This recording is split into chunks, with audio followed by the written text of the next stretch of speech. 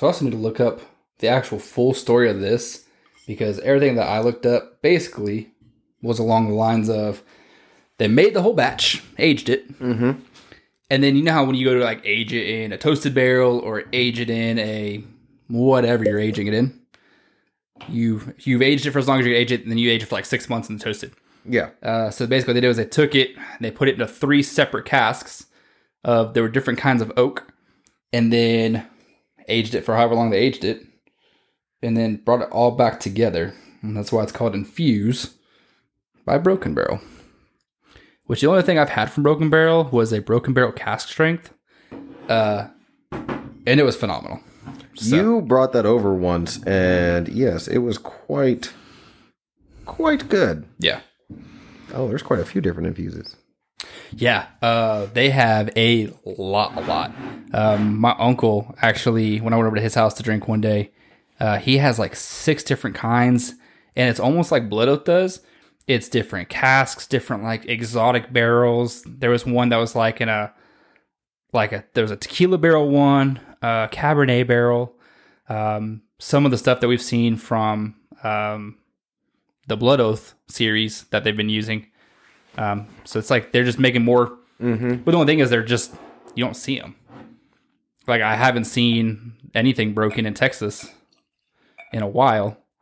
I went to Minnesota, and that's when I just found a gold mine of some of the stuff we'll be trying today, like the new Bullet Old Fashioned and Bullet Manhattan. But this was $35. Smells amazing. It's 90 proof. It's oaky. But I took a sip of it when I got home, and it's just so much flavor for being 95 proof. Oh shit!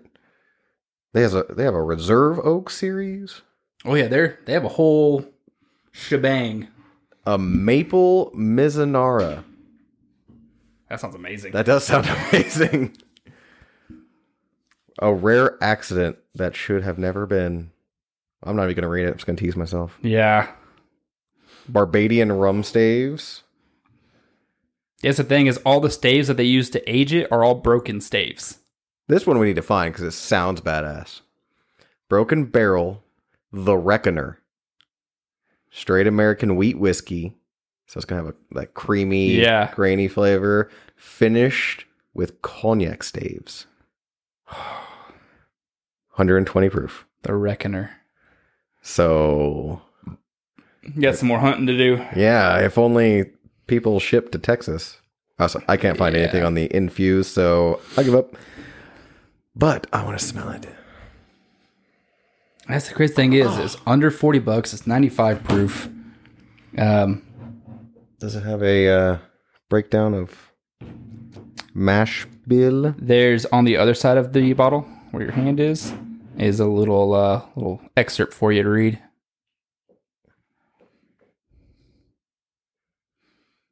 I don't think it gives like a mash bill or anything like that, though. No, there's not. American oak barrels. This and that, some other stuff. Something malted barley. They put a giant Infuse sticker in the middle of over all the ingredients. All the information I'm looking for. It smells. Yeah. So nice. Oh. It tastes so even sweet. more elaborate than it smells. It smells fairly elaborate. You got sweet oak, but there's like almost a banana-y fruit flavor. And that's the thing is that there's you get different oaks in it because that's how it's made. There's 3 different oaks in the extended aging process.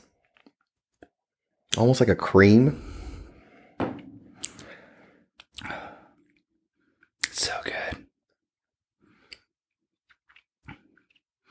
Yeah.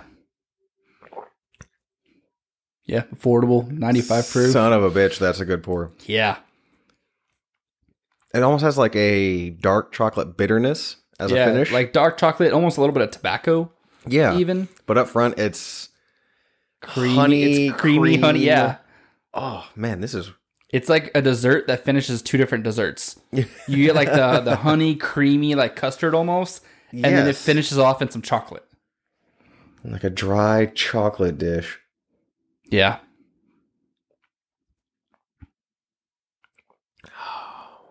Damn it. That's good. I could do some damage with that one. Yeah.